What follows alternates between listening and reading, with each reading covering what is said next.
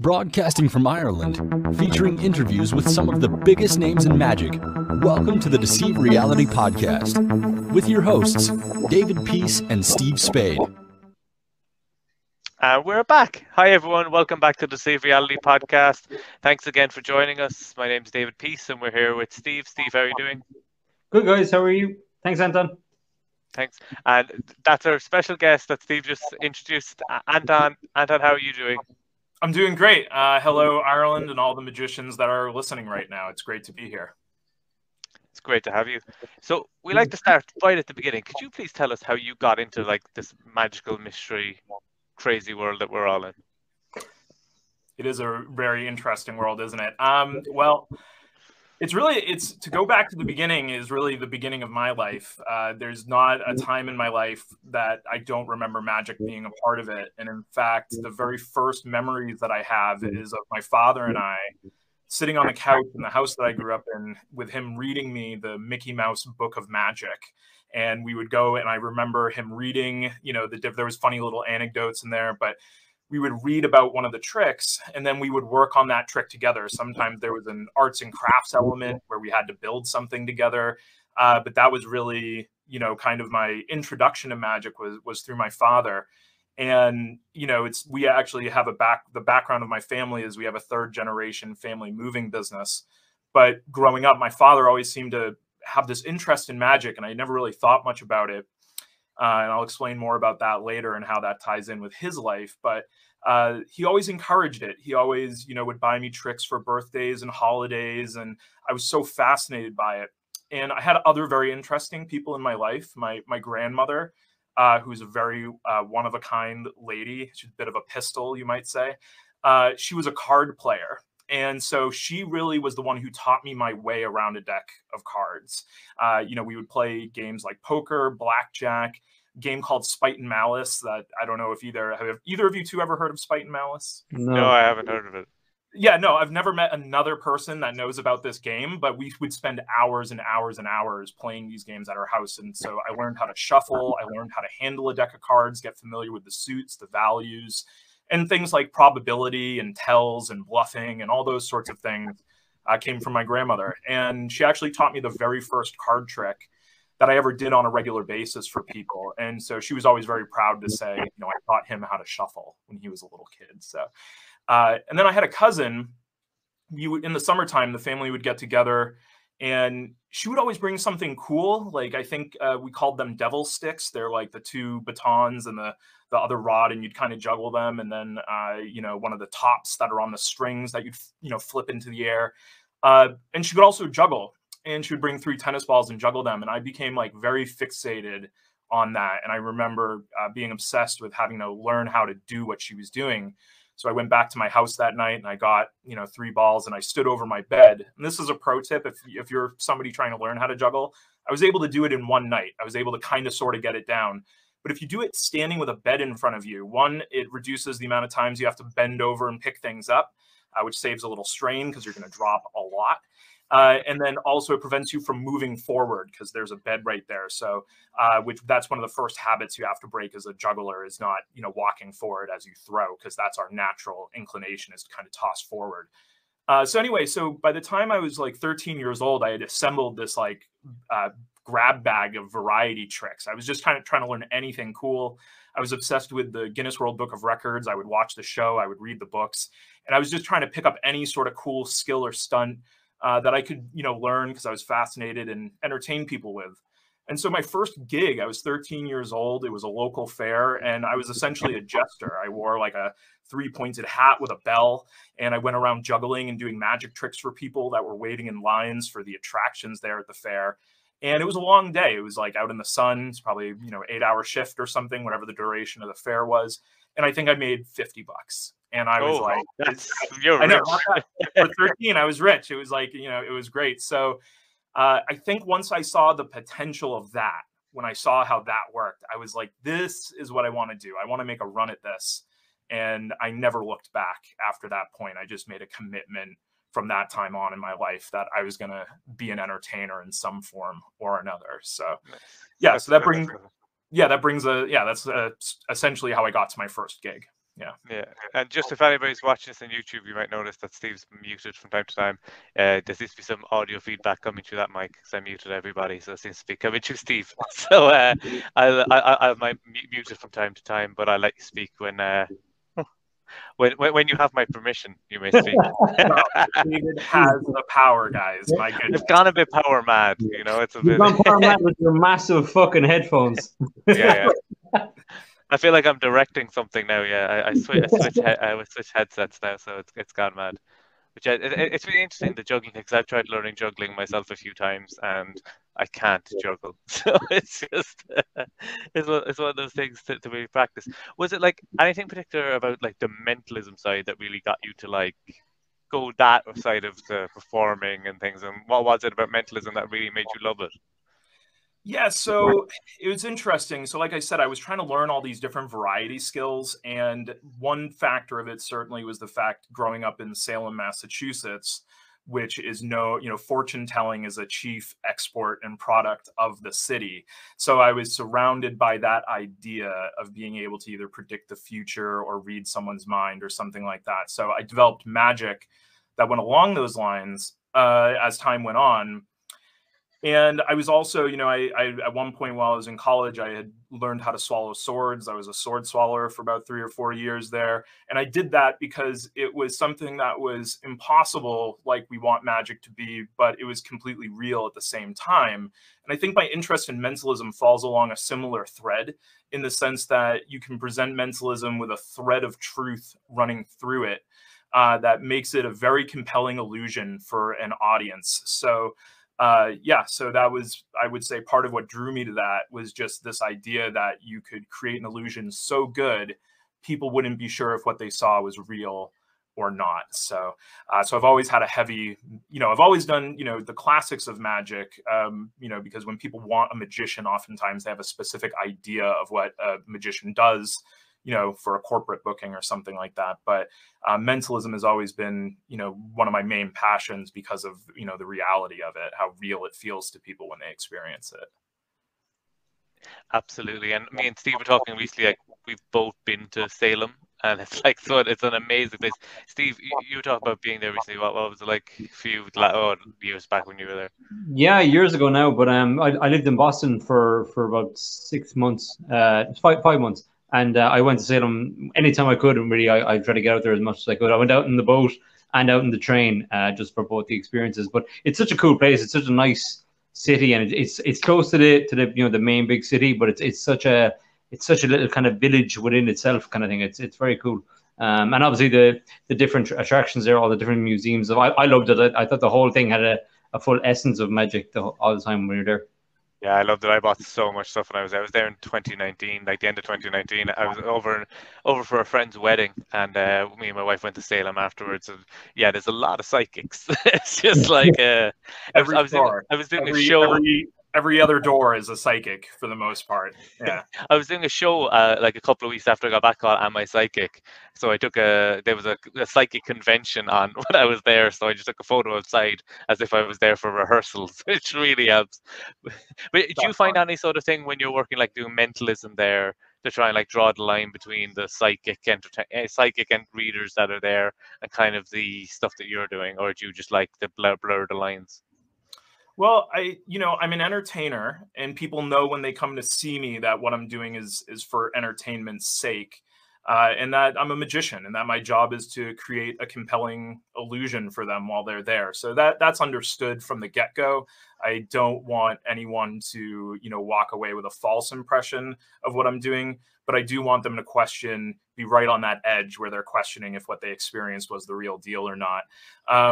And I guess another way to put it is, what they see is a real experience. When they come to a show, they were there, they saw someone's mind get read or whatever it happened to be. And so for them, that's as real of an experience as you can have in that moment. And so that's another game that I like to play, is to, make it as real as possible in that regard. But yeah, it's like you were saying, it does have a sort of a town vibe to it. It is considered a city. But you can, take a ferry and be in Boston in 30 minutes. Like you were saying, Steve, you can take the train, be in Boston in 30 minutes, which is beautiful. But the history of the place is amazing. And it's really, obviously the witch trials is a primary focus of why people go. We are the unofficial Halloween capital of the world, which is, has been a thing really since the 80s. The city has started to embrace it. We kind of feel like it's been there that way forever, but the Halloween aspect really started to creep in the 80s. But, we had amazing things happen there. It was, the capital of Massachusetts, or essentially the capital of Massachusetts, because of the commerce coming in from ships and the spice trade overseas. We had the invention of the telephone happen in Salem, Massachusetts. Just lots of really important parts of the history of the country here. And so it's a very special place in that regard. So I'm very proud and fortunate to be from here. Not just witches. yeah, there's more to it than that. But, and obviously that is a big, you said it's everything about Salem has a touch of magic to it, right? And so I think when people come to the city of Salem, they're looking for a magical experience. Like they want the history, they want the, the fun tourism things that we have there. But they're really in search of having a truly magical experience. And so in regards to what I do, that's what my goal is, to provide that kind of experience for people when they come. So but it's a one-of-a-kind place. Certainly no other place like it that I've ever been to. Yeah, absolutely. So one thing that me and Steve both love, that is one thing that really put you on our radar, was the MSP deck. So that's like a deck that we've both used multiple times. Steve did something that people might recognize on his social media recently. If you look closely, you might see an MSP deck in the background. That was like one of the first photo decks that I remember seeing, or image decks. And there's like plenty of them out there now. That was one of the first ones that I saw anywhere, I picked up. Where did the idea of that come? And can you talk about like the evolution of that deck? Yeah, so I think, there's been a long-standing debate of, do playing cards work in the world of mentalism, right? And I am a believer that they do. I have no shame in using playing cards for a poker demonstration, or just a very direct mind-reading type trick. But the MSP was kind of an opportunity to meld those two worlds together. I was attempting to, take some original artwork and make it so you could use it for mentalism, but also build the deck in such a way where it would have some features that might appeal to a magician, making one image magically change to another. So I wanted it to be something that you could kind of blur the lines between those two disciplines. And so that was it. And, actually the illustrator, if you look at the bottom of the box, you'll see his name, Robert Vandenberg. That's my tattooist, one of my very good friends. And so, I've spent a tremendous amount of time with, passing artwork with back and forth. And so it just, I had just finished doing the Unshuffled deck. And I was looking for, just another thing, now that I had gotten all that great knowledge about how to produce a deck of cards, which is a challenge for sure. But after I gained all that knowledge, I wanted to move on to create something else. And I was heavily into performing strictly mentalism at the time. So I was looking for, something that would kind of bring that out. So, but I'm thrilled to hear that you guys use it. It's always, I love any time where I see, like I saw on Steve, he was at a fancy party doing close-up magic for some very high-end looking people. And I could see on the table that there was the MSP deck in the shot. I was like, yes, that's it right there. I do with the Magic Estate, which is where we created the MSP, pack, where that came from. That was a collaborative effort between myself, my good friend Jeff Kaler, and my other very good friend Jesse Feinberg. We kind of went on an adventure where we had an opportunity to go to Florida to work with a group of people, but in particular Michael Amar. And so that was kind of like a once in a lifetime thing. Like, if Michael wants to work with you, you don't say no to that. So we threw our lives' possessions in 2 different cars, and we drove down. We got a timeshare for like a week or 2. We had no idea what we were going to do on the back end of it. And we ended up finding this big stately house that was on like a 7-acre piece of land. And it was really a unique, magical place. It was an older place, but it had this sort of charm to it. And so that was where all of that sort of began. It was a collaborative effort between us, and Florida is a very uniquely positioned spot here because every major magician, more or less, will come through Florida at some point or another, whether it's for a family vacation or because they're trying to get on a cruise ship, because we have the port there where people get on and off the cruise ships all the time, or they're doing work at one of the major theme parks or something. So that gave us an opportunity to meet and interact with some of the greatest magicians in the world, basically. So we saw the Magic Estate as an opportunity to collaborate and work with some of these incredible people that we were, fortunate enough to meet. And it was really an exciting time. I actually have everything. I have all the Magic Estate stuff right here in front of me on the table. I'll show you some of my favorite things. But yeah, it was just such a unique chance to do that. And, again, it was like, myself and two of my friends, we were young at the time, and we just didn't know what to expect from this adventure. And I think we thought we would only be there for a year or two, but Jeff and I ended up staying for about 10 years. Just making magic in that spot. So. Yeah, that's really cool. And when we had, we were lucky at the very, very start of the podcast, we had Michael Amar on, and it was the same thing. It was a pinch ourselves moment when we got him, and when we had him on, I had to get him to cast a shadow because I was like, there's no magic unless Michael Amar casts a shadow. So it was cool to have him on. That is one of his signature moves, and I will tell you, meeting him for the first time, there's not a great way for me to explain it other than it was like being in a room with like Mr. Rogers, like somebody who you saw on TV like every day when you were a kid, and now there he was like right in front of you, and he is everything about him is so distinct, his voice and everything. It was a very like surreal experience, but where I was very fortunate to become friends with him and collaborate with him for many years in different ways. And, he's a legend. He's one of a kind. And yeah, I think, it's great that you got to have him on the show just because he is really just a one of a kind guy, Michael. So. Yeah, 100%.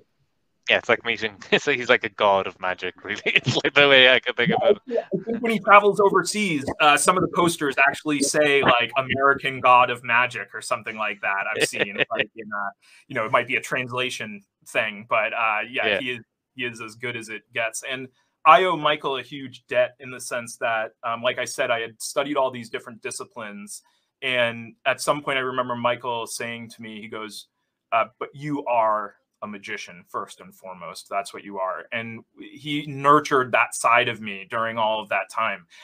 And so it became more and more of a focus for me for how I could be the best magician I could be at any, given experience. When I was interacting with people, I really started to focus on like what makes a great magic experience. And when you start to like shave away all the things that a magic experience isn't, like it's not comedy, it's not theater necessarily, but it's this very specific type of experience that we're able to deliver. And when you really dial in on that, I started noticing that my reactions were getting way better from everything I was doing, because it was really just focusing at what the core of being a magician is, which is that opportunity to astonish the audience.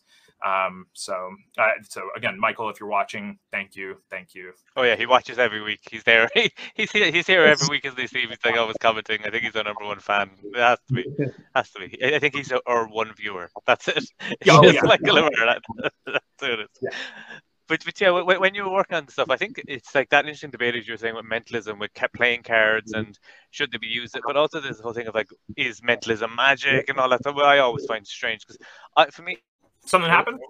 The whole thing froze for a few seconds. I don't know what happened there. That was weird. It started playing the video again. It's Michael Amar. It's Michael Amar. I know.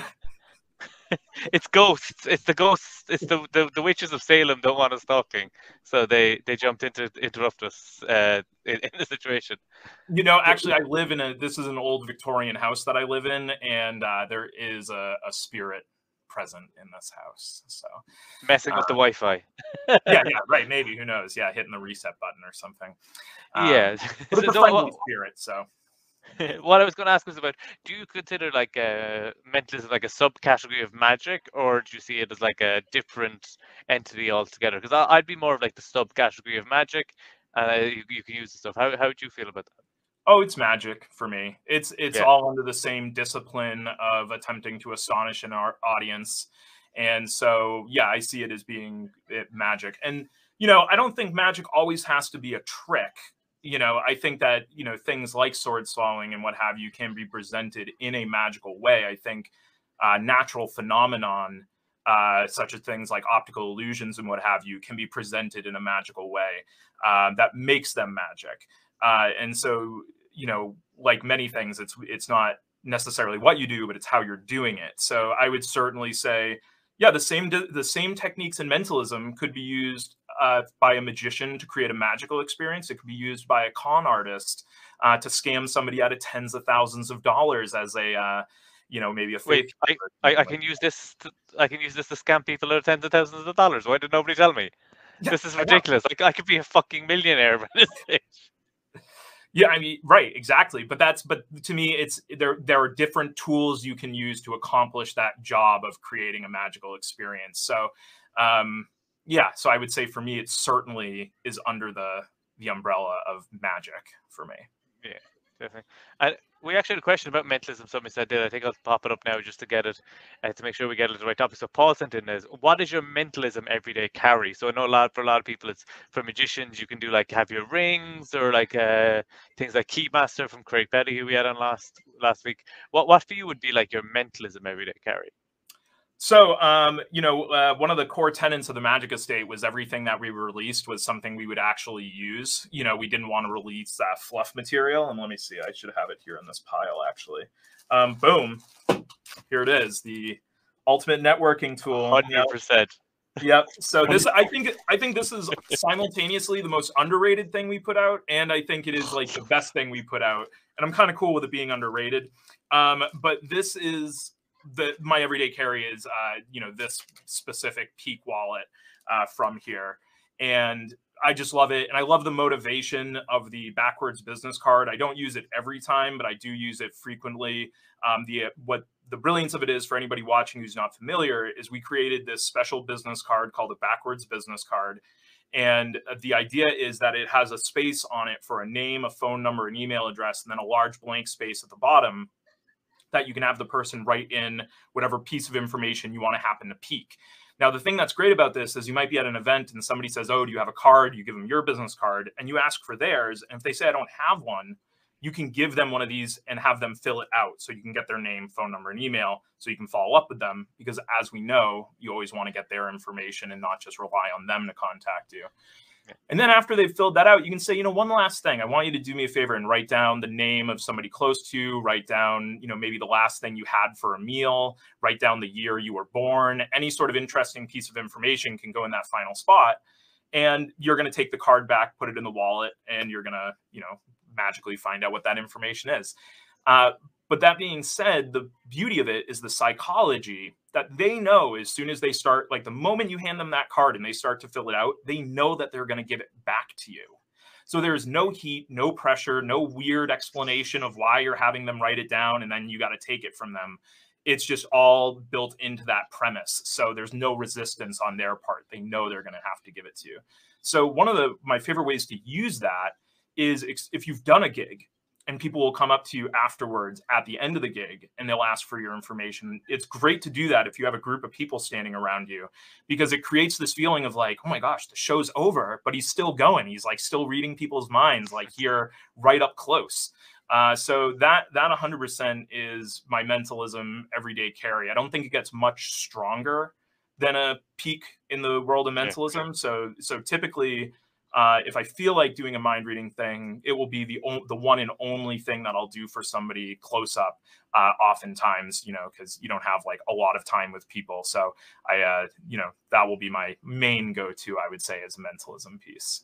That ultimate networking tool is brilliant. I was only talking to Steve about this before we hit record, that it's $9.99 on Penguin Magic at the moment. And it's like, I know it's Steve's go-to Peak wallet.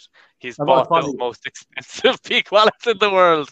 But it's like, yeah, like if it's $9.99, like I've bought Orphic wallet recently, because I think that looks cool as well. But like you could also buy 6 Ultimate Networking tools and have backups for so many different things. And I think it's a great one for those cards because you can have them with you and have your normal Magic wallet that might have a card wallet or another thing. It doesn't have to be your everyday. It's not like your everyday wallet. It's specifically for this thing, which is such a genius way of, and it makes sense that because it's full of these cards that you're getting people's information from. And again, it's not only is it a trick, it gets you more gigs, which is like that's the thing we need more than anything. Absolutely. Yeah. And, you know, one of the things that was said to me, every gig you're at, you always should be getting the next gig. You know, you should do a good enough job that people are really impressed, and then make sure to find the people who are most interested and connect with those people so you can get, you know, the next gig out of it. So turn 1 gig into 2 and you'll have too much work. If you can do that every time, you're winning. So but that's one of my favorite things we ever did. I use it still to this day, and certainly I think one of the most underrated things that we ever did. So but I'm glad you guys are fans. Thank you for using it. I bought one and I got it, and then I remember meshing Dave, then Dave bought one, and then the next time I was ordering I bought 5 of them just to have them, because it was like it's such a and even the backward business card. I was doing a show, it was at a golf club, and I did the gag where I've got your business card kind of thing. And the guy who I did it for just wanted a plain one just so he could do it for his buddies. He just thought it was the funniest thing in the world. So later on, I saw him in the bar going, "I've got your business card," and I was like, "That's what it's all about, you know." And I just gave him one and let him do it to everyone. His friends now hate Steve. Yeah. And I've given them to people for the same reason, because people are like, "Oh, I've got to do that on somebody." And I know somebody who actually saw me at an event. I gave them one, and maybe they saw me at another event 2 months later, and they had used it and won $100 from somebody. Nice. And he was like, and I was like, "And he gave you the money, really?" And the guy's like, "Yeah, he just thought it was so good that he you know, I got him. He had to pay up." So so I'm glad you guys really like that. Yeah, it's a favorite line. For Irish magicians watching as well, not only is it $9.99, which is less than €1, it also has free shipping to Ireland from Penguin, because it can be packed flat as well, which is just like, what more do you want? You want to do you need a peak wallet, or you just want to have something a bit extra? $9.99, as Steve said, buy 5. I think is the advice. Buy 5 now. Buy 10. Screw it. But I'm the same way. If I find something and I like it, I'll buy multiples of it so I can keep them in different, you know, locations, you know, different prop kits that I have and what have you, and just as backups, because, you know, if you're out there working, you're gonna, you know, these things are gonna deteriorate over time. And so you got to have that backup. That was actually one of the reasons why with MSP, I intentionally didn't use paper. I used plastic for those cards, because, you know, if you have people handling them, if they get wet, you know, I just wanted to create something that people, once they invested in it, they would be able to use it as long as possible. Great for COVID too, because you can wipe them down and they don't get damaged. And even more stuff is coming out, like Luca Volpe came out with a load of plastic props. The Eclipse cards from 1914 are plastic as well. It's really like ahead of your time with that whole mind thinking, because just being able to wipe your props down at the end of a gig is brilliant. And also, we all work in places where people have drinks and they're setting them down and there's condensation everywhere.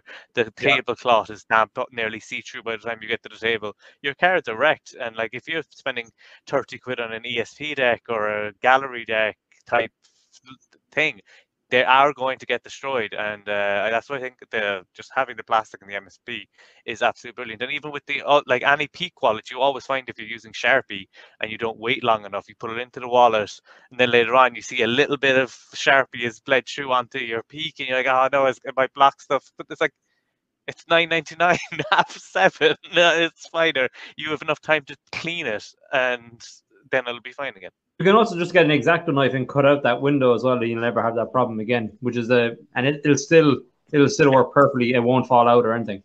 Yeah, so, absolutely. Great tip as well, because I think it's a good thing to have, like when it's such a great peak as well. That's so deceptive for people. It's a great thing to just have in your car, as you say. Like you can have it just around the place. You leave that in your car, you're never caught out where someone's like, "Oh, do something." You just have one there. You can have one in your bag, your work bag, school bag, gig bag that you carry around. Have one also on stage, because I always found I use one of my one of my versions of that on stage for if something messes up and I need an out, get something to write down, I can peek it for something like that. And I think it's a perfect, because it's so small and things, it takes up no space. I think it's just brilliant. I really like it. I might buy another one when this is over. Yeah, I mean, you can never have too many backups, right? Especially if it's my worst fear is that I put something into my repertoire and then, like, for some reason I have to stop performing it because something becomes unavailable or something. I become so attached to the tricks that I develop and that I'm performing for people, that's always the worst thing, is when, like, you hit a roadblock and for some reason it's not doable anymore. For some reason. I hate that. I've had tricks as well that, like, rip or like the cards get the gimmick get destroyed and it's just out of stock everywhere and you're looking everywhere for it. Like, why didn't I buy two? I know I do this all the time. I knew it was going to get destroyed. It's in my suit constantly. Yeah, and I think that's part of the motivation with MSP again, was like, I'm imagining, you know, experiences I've had buying Magic, and that I didn't want to, like, develop this deck that I would buy, and then if I, like, took it to a gig and a little water got on one of the cards, and now the whole thing was useless suddenly because of that.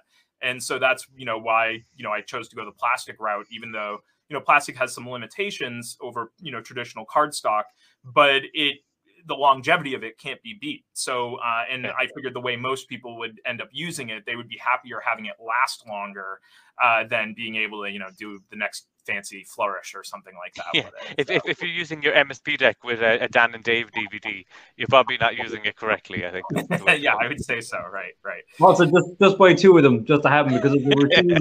There's a routine that I've done where it's like a matching routine with the two decks, and it kills. So buy two. The Deceive Reality podcast, sponsored by the Magic Estate. Go buy all the stuff. And so, you know, and like, so the Magic Estate, I guess, like, to put a cap on, like, that chapter in my life, right? I was making a decision to move away from Florida. Jeff was moving to California. And so we had done all this great work. We had worked with these guys like Terry Ward, Giovanni Oliveira, Cody Fisher. We did some awesome stuff with. So we had the opportunity to learn all that. And then those products are obviously all still available. But we made a decision that we were going to, I had a direction that I wanted to go into, which was, again, the estate was all about this idea of working with these legends that we were fortunate enough to meet. And now I've started this new thing called the Official Circle. And I haven't gotten deep into it yet, but what the plan is for me, that's going to be the place where I'm going to reveal, like, my real work, the stuff that I'm doing, like, every day. So one of the things that happened to me was 3 years ago, I became the official magician for the city of Salem, Massachusetts, and which is obviously, it's a very unique title. They've never had an official magician before. And I was recognized at the State House in Massachusetts and at the Salem City Council.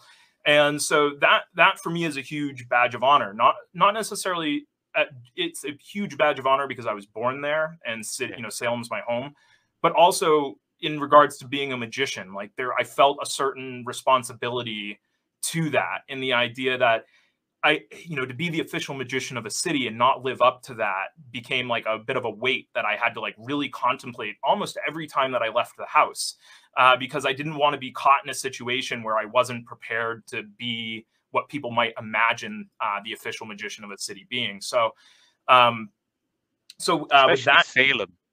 Yeah, especially Salem, a city known for magic. So I really, you know, continuing on that path that Amar had sent me on, of trying to be the best magician that I can, the past 3 years have put that into overdrive, where, like, I've looked at every situation that I could possibly be in and working out ways to make the most of all of those situations and leave people with a story where they can say, wow, I met the official magician of the city today and he did this thing and it blew my mind.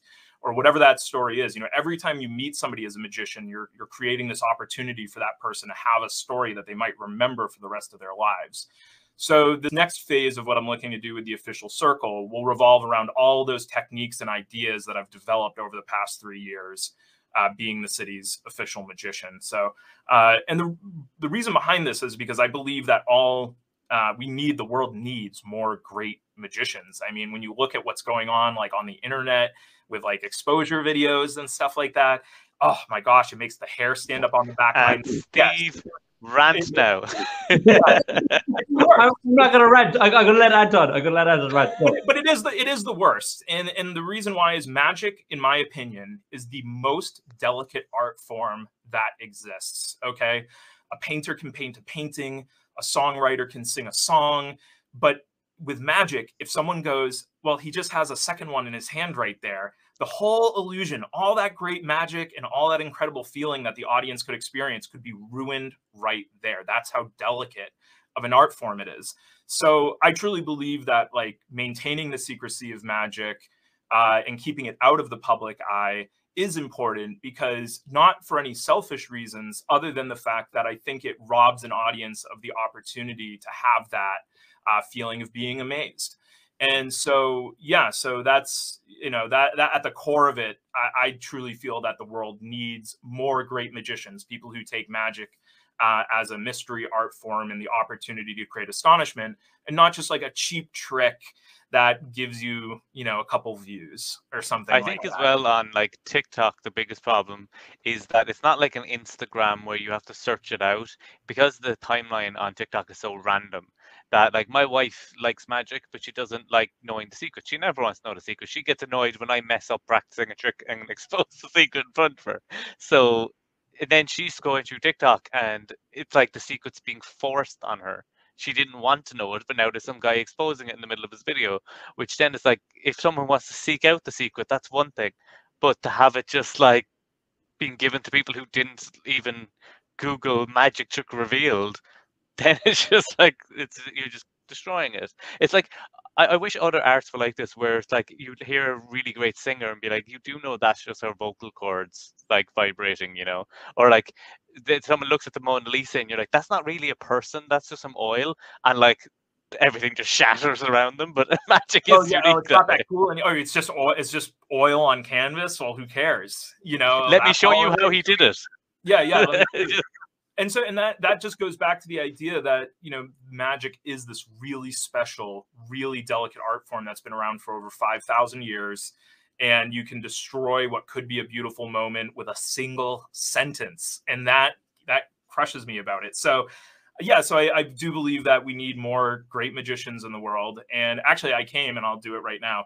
I came with 3 things. If I had to share 3 tips with people that will make you a better magician, like starting today, what would those 3 things be if I had to, you know, make an offering? So 100%. This is for anybody who, let's say you already know some magic, you know some tricks, you're maybe doing a gig here or there, or maybe you're doing a lot of gigs and you don't think about these things, but we're going to assume you know what tricks you like to do and that sort of thing. So these are things that aren't dependent on that. So the first thing I would say is always be prepared. You heard me say this earlier, like every time I leave the house and I go out into Salem, I am prepared to do magic if the opportunity arises.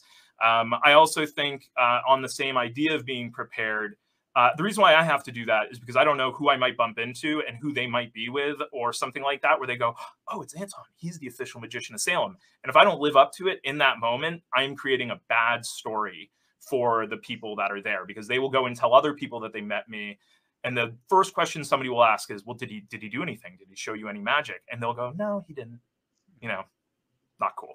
So that's one thing, is always be prepared. And the second thing that goes along with that, that first part, is if you tell somebody you're a magician, I feel you have to show them magic, right? Now, granted, it's not always the best time, right place. But what my general rule of thumb is, if I tell somebody that I'm a magician, I better be prepared to show them magic if they seem interested at all. And if I'm not sure, if I can't get a read on whether they're interested or not, you create the opportunity by offering to show them something before you guys part ways, like towards the end of the conversation. And that to me is really important. Again, it's about being prepared, and it's about giving the person a great story. And you should be excited to do it. You know, this is something we love to do. So I know a lot of people feel put upon if a stranger asks them to do a magic trick. They feel like, oh, I don't want to have to do my job here. And I understand, and I felt that way early on, but the more that I realized that the fact that we do this is a great gift, and it's a gift to others, it's like wrapping a present and then not giving it to them. It's not fair to hold that piece back. So again, if you are hesitant about being ready to do magic for people at any time, do it. my suggestion is a good place to start is just have a trick that you can carry in your wallet or your purse or wherever you like to carry your everyday carry stuff. Have that with you at all times, and that way you will always be ready to go. Make sure that it's something you're confident in doing, of course. But yeah, that's thing one, be prepared. Thing two is pay attention to the words that you use. One of my greatest pet peeves, and you see it in mentalism all the time. How many times have you seen a mentalist give an audience member an opportunity to make a choice? And we'll say they spread out a deck of cards and they say, go ahead, pick anyone you want. It doesn't matter. Doesn't matter. You can pick anyone. Doesn't matter. Doesn't matter which one you pick. You just pick one. Doesn't matter. You want to change your mind? Doesn't matter. Drives me nuts. And the reason why is because what message are you sending to the audience if you're using the words, it doesn't matter? If you're acting like their choice is inconsequential to what you're doing, you're devaluing that person's participation. You might as well just be like grabbing something at random out of the deck if you're acting that way. So again, consider the words and how the words can make what you're doing more impressive. So for, again, to use that same remark, we'll spread a deck out on the table.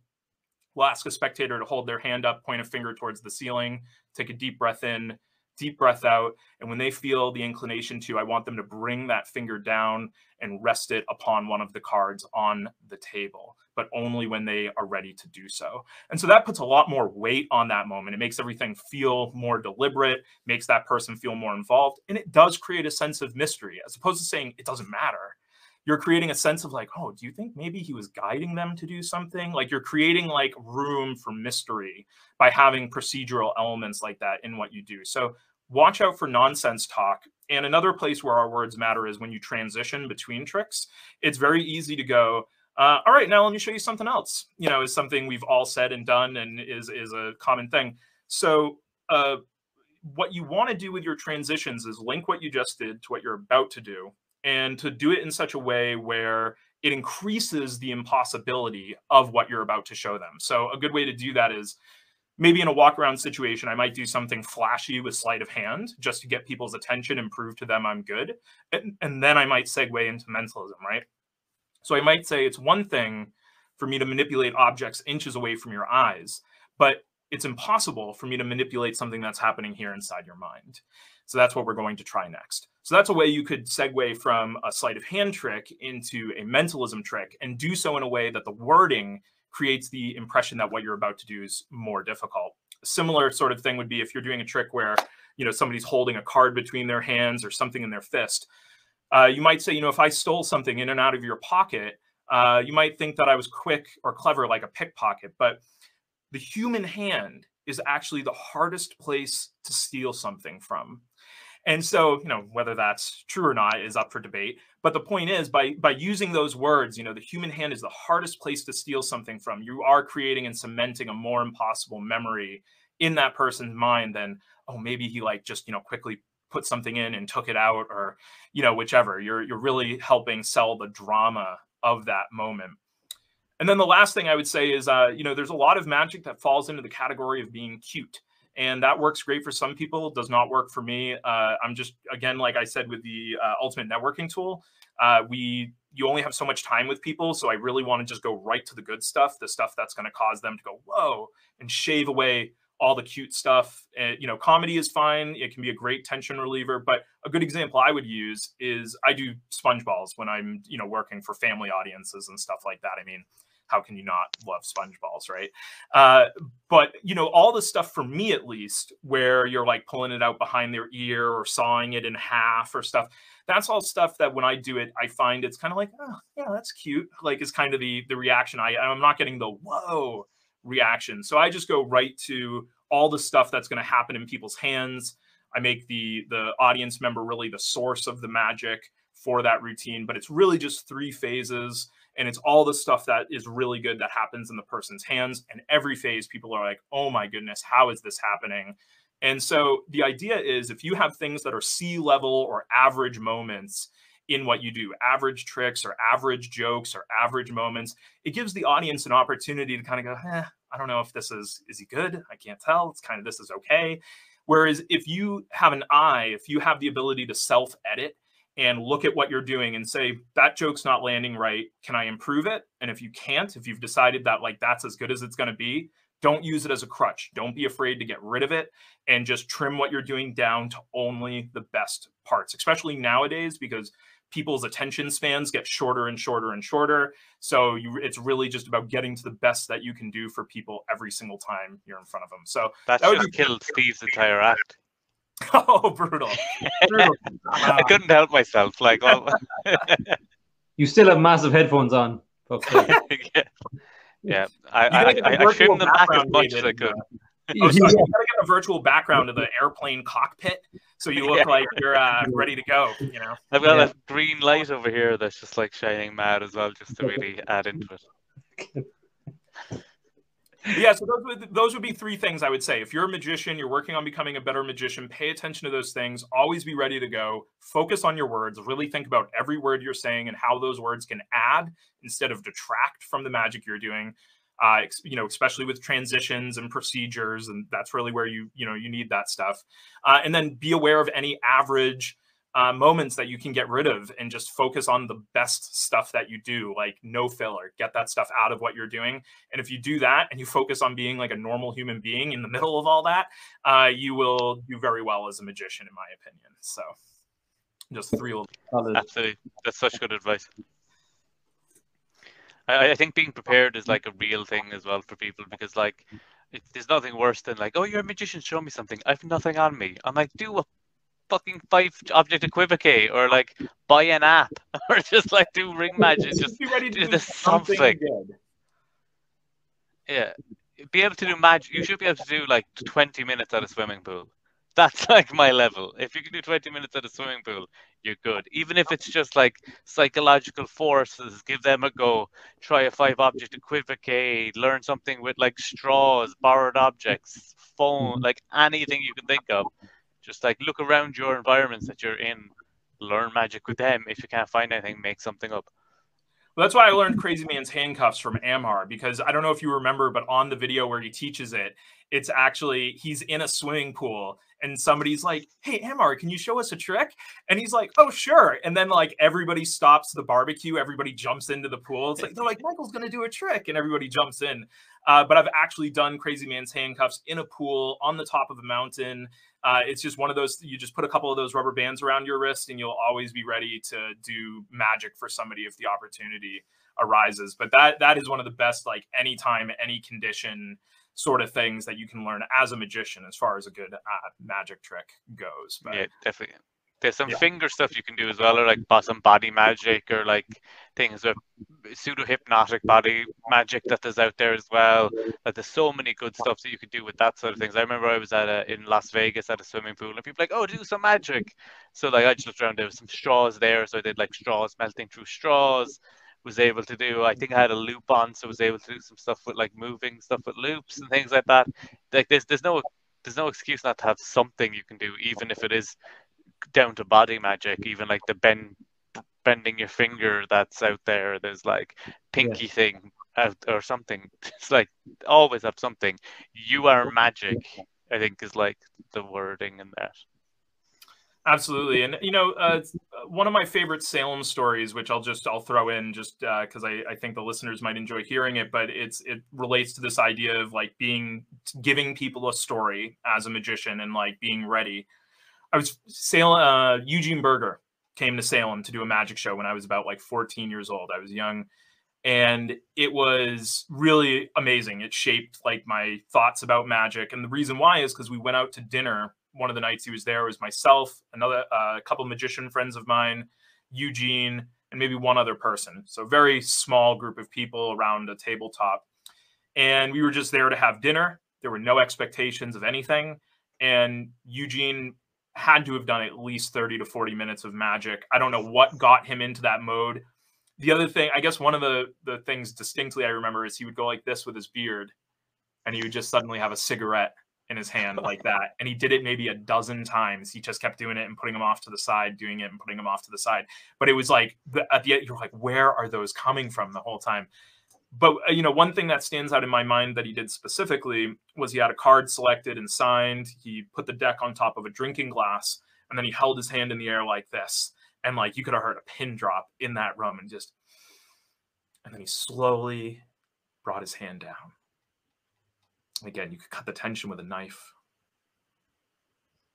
Touch the deck, and then suddenly a torn corner of the signed selection fell into the glass with the rest of the deck just sitting there resting on top of this glass. And so sure enough, the signed card had the corner torn out of it. The corner piece totally matched.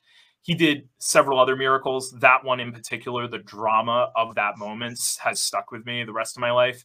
And my friends and I, we still remember, like we talk about that night on a regular, and we can remember everything that he did. He was a legend. And the thing about Eugene, the lesson that I got out of him was I had that experience with him. That was like my street magic moment, I guess, where I had witnessed close up, high impact magic that rocked my brain. Even though I was a magician, I knew magic. He did things I couldn't explain, and the drama of it was incredible, right? And so what happened was throughout my career as a magician, Eugene would obviously be doing videos and other projects. And he kind of like, I don't know what the right word is. I wouldn't want to say make fun of, but like his mystique and his aura, like people kind of clowned on him a bit because he had this very dramatic presence about himself. And now that he's passed on, it's always the story with artists. People recognize him for the legend that he was, more so now than ever. But every time I heard people kind of make fun of his overall demeanor, I knew that those were people that never had seen him do what he does in person. They had only seen it on video. And so there was a whole layer between the medium and the magician, right? So people watching him on video that weren't directly there, that didn't have the same emotional connection to the performance that would have been happening right in front of them, it changes everything. And that's why, for me, although we can have magic TV specials and all these other great things in virtual magic shows, I would actually say a virtual magic show, you still have a great connection to people. I was very fortunate to do a few hundred of them over the past year or so. And I actually really enjoy doing them. I know they get a lot of bad press, but I think it's great. But anyway, the point is that nothing can top a magic experience that you have in person where you are directly involved in what's happening. So to anybody that might be watching that may be, strictly a social media magician or anything like that, I will say you're missing out on one of the most beautiful parts of what we do.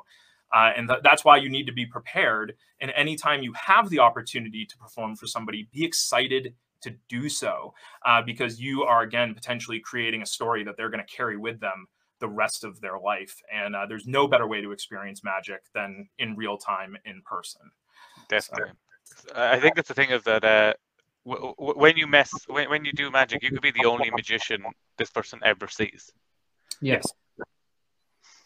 There's a lot of weight.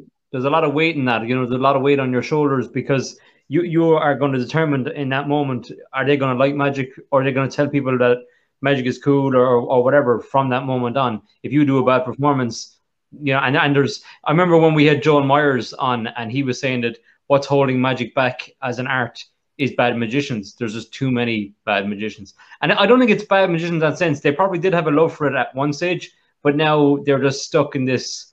They don't see themselves probably as an artist. They probably just see themselves as a occupation. It's just a job. Yeah, sure. And, I think Vernon said magicians stop thinking too soon. And so always I'm playing the game of like, how do I keep taking what I'm doing to the next level?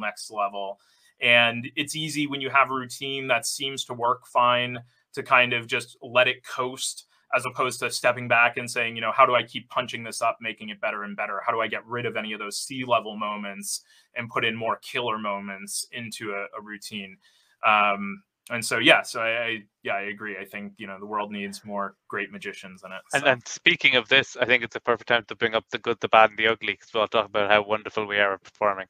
So the good, the bad, and the ugly is a segment on the show where we like to ask our guests to tell us maybe a war story, some sort of performance that might have started off with the best of intentions, but slowly or rapidly went downhill. Do you have any story that jumps into mind when you hear that? Yeah, sure. So let me think back in the old memory. That one time. Yeah.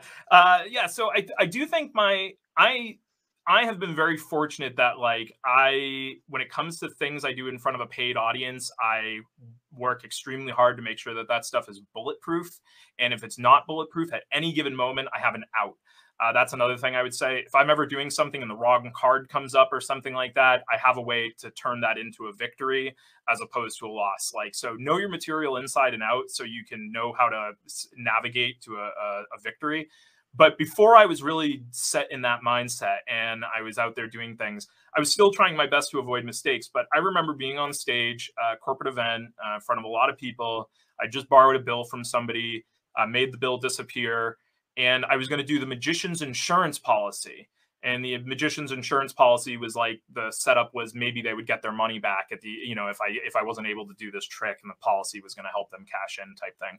Well, the way I did this was I had a method where not only did I know that I was, you know, obviously with the policy, the ending of the trick, the version I had was you opened it up and you showed like a 5 of hearts, opened it again, you showed a 10 of spades, and you'd say, oh, it's even bigger than the 10 of spades, and you'd open it up and it would be like the king of hearts or something like that on the final card. So not only did I have a way of knowing if they were, you know, I could make them choose the king of hearts, but also I knew that that was the exact card that they had in their hand. Because one of my things is if I'm on stage and I'm going to have somebody make a choice, I always want to know that proof positive 100% that they've got the thing that I want them to have without me having to look or anything like that. So as opposed to just trusting that everything has worked out okay. So I'm on stage, the person chooses the card, I'm looking at it, I know for a fact that they've got the one that I want them to have. I very confidently go into the insurance policy thing, and I pop the insurance policy open to the last page, and I hear zero reaction, and this thing's like in front of my face at this point, and I pull the thing down and I look at it, and it was like the queen of spades or something. Like, it was a completely wrong card. And the reason why was because I had bought, like the same way you bought 5 of the ultimate networking tool, I had bought like 5 of these insurance policies. I didn't realize they all had different outcomes on the final card. So I knew I just must have grabbed or put a new one in the case or something like that. So I thought that I was so confident that everything was going according to plan. And I opened this thing, and it was totally wrong. And I'm looking at it, and there's just like the look on the audience faces was like, that is not how this was supposed to go. And thankfully, the whole thing was about this person getting their money back, which was going to appear inside of a piece of fruit. And so I was like, well, I guess the policy doesn't work, so you're going to get to cash in. Let's see if we can get your money back. And I just segued right into that. So, but that was probably my worst fumble in front of an audience that I can think of off the top of my head. I'm trying to see if there was anything else, but thankfully it was a good lesson learned. Always double check everything, even if you're 100% positive. This was over 15 years ago this happened, but yeah, before you go to do any gig, always double check everything, walk through everything once, repack your bag, know that everything's exactly the way you need it to be, because I would have saved myself all that headache had I just opened up the policy and, seen that it was not the same thing. I would have avoided that. It's awful when you're that confident as well, because you're like, boom. It's just like, oh God, no. It was brutal. And so, and also I guess one thing I'll throw in there is AMR has a version of the insurance policy where you actually print the person's face on the final thing. So when you open it up, it's the King of Hearts, but it's got David's face on the King of Hearts, and he's the person you're doing it for. And I would say if anybody's interested in the insurance policy trick, that's the way I do it now. It is an absolute knockout of a trick to do that way. You just got to make sure you get a good picture of the right person. Because I have heard stories of somebody taking a picture and the person was like way skinnier and it didn't look like them, and it was like a whole thing. But yeah, so yeah, that would be my story there, I guess. So I've been very fortunate not to have anything totally disastrous happen. So that's good. Yeah, there's nothing worse those moments. I just love all the people who shared these moments over. It's so thankful for people that actually tell these stories, because there's a lot of performers out there who we all get the imposter syndrome of oh, this stuff doesn't happen to the top professionals. I'm useless. I shouldn't be doing this. But it happens. As I heard people saying, if you haven't messed up a trick once, if you do a trick 1,000 times, that one time it's just gonna go to all hell. It's definitely gonna happen. Absolutely. And it's great because when you make mistakes, you start to, when you're developing other material, you go, well, what happens if something happens? And you can troubleshoot that stuff. Yeah, I do have one other one. This was probably the moment that I was most embarrassed as a magician ever, was a friend of mine, my cousin's, was an extremely tough character and was like always like negging me about being a magician, like the hardest sort of audience member you could have. And there was one night where she had come over, we're all standing around in the kitchen, and she's really putting the heat on. And I had the double deception trick on me. I had worked on it. I'd been doing it for people. I was very comfortable and confident with it. And so I was like, okay, I'm going to do this for her. It's going to freak her out. Like, I'm really in the zone right now. I feel great about this. So I do the thing where I let her examine each of the coins individually, because you can do that. And she's doing stuff like this. She's like putting it behind her back, like trying to make me guess which hand, just as brutal as it could be. So I go to do the thing where they pull the shirt out, and you're going to pull the coin, you put the 2 coins on top and you pull it through the shirt. And like, again, I am like doing my absolute best audience management here. I'm like not rushing her. I'm like cool, calm, and collected, like letting her have her fun and play these games. And I just know in the bat that I am going to absolutely make her eyes pop out when this coin comes through her shirt. And so sure enough, I reach under and I go to pull the coin through. And so boom, the coin comes through, but the 2 coins on top didn't do what they were made to do. And they just rolled over like this, exposing the terrible underside, the thing that you would never want anyone to see. And I just remembered she was like, "What is that?" That was like the words that came out of her. I was like, "What was that?" And I was like, "Oh, yeah, sorry." So I just kind of like, I didn't have anything else on me because I was just like hanging out casual. That was all I had with me. And oh yeah, that was like a moment where if I could have hit a button and disappeared, I absolutely would have. Right then and there. So I don't know if I think that's probably like the one person I've never redeemed myself to. So that would make it. It bothered me for days though afterwards, because I was so close to having a victory. But that's one of the reasons why in what I do now, I tend to not use a lot of gimmicked anything, because I do find that using more manual methods for things is going to reduce the opportunity for device failure and stuff like that. So I do try to, keep it pretty organic when it comes to the props and stuff that I use. But oh yeah, I will never forget that coin rolling over and just it's so bad. You don't want people to see that. Yeah, no, not at all. I feel like we've only scratched the surface, but we've just got over the hour, so we'll definitely have to have you back on whenever you're free to go dive even more deeper into this. Let's do it. Yeah, Steve, one of the things I wanted to talk to you about is Harry Houdini visited Salem, Massachusetts. And I would love to chat with you about the history of Houdini's visit and some of the escapology stuff that, I had an interest in it for quite some time. I still do an escape, routine or two. But yeah, Houdini's trip to Salem is a huge, thing. A lot of the tour guides and stuff talk about that. He did his famous prison escape, did sold out shows. So it would be great to come back and chat with you about that and, some other fun topics there. So yeah, definitely, man. That sounds amazing. When I was in Salem, actually, I was told there was a prison or a jail cell that he had escaped from, but I didn't get a chance to see it at that time when I was there. But yeah. Sounds awesome. I'm pretty sure it's a law firm now, and which is kind of ironic. But yeah, I would love to tell you all about it. And a friend of mine who's a tour guide, he actually got the alleyway, or it's like a little side street type thing. It's, it's maybe like, 30 feet or so, but he actually got it. It didn't have a name. And in the past, like 6 months, he was able to get it renamed Houdini Way, which is a really amazing and special thing. So yeah, I'll come back. We'll talk all about it. It'll be great. Yeah. Sounds great. Quick date. And I hope everybody who's watching comes back as well. Cause that'd be wonderful. What a plug. So I just want to say, for anybody who's watching it, if you can hit subscribe here, follow us all on social media. So at David Peace, at Steve, at David Peace Magic, at Steve's Fate Magic, at Steve Regality Ireland. And Anton, do you want to just give your social media as a plug?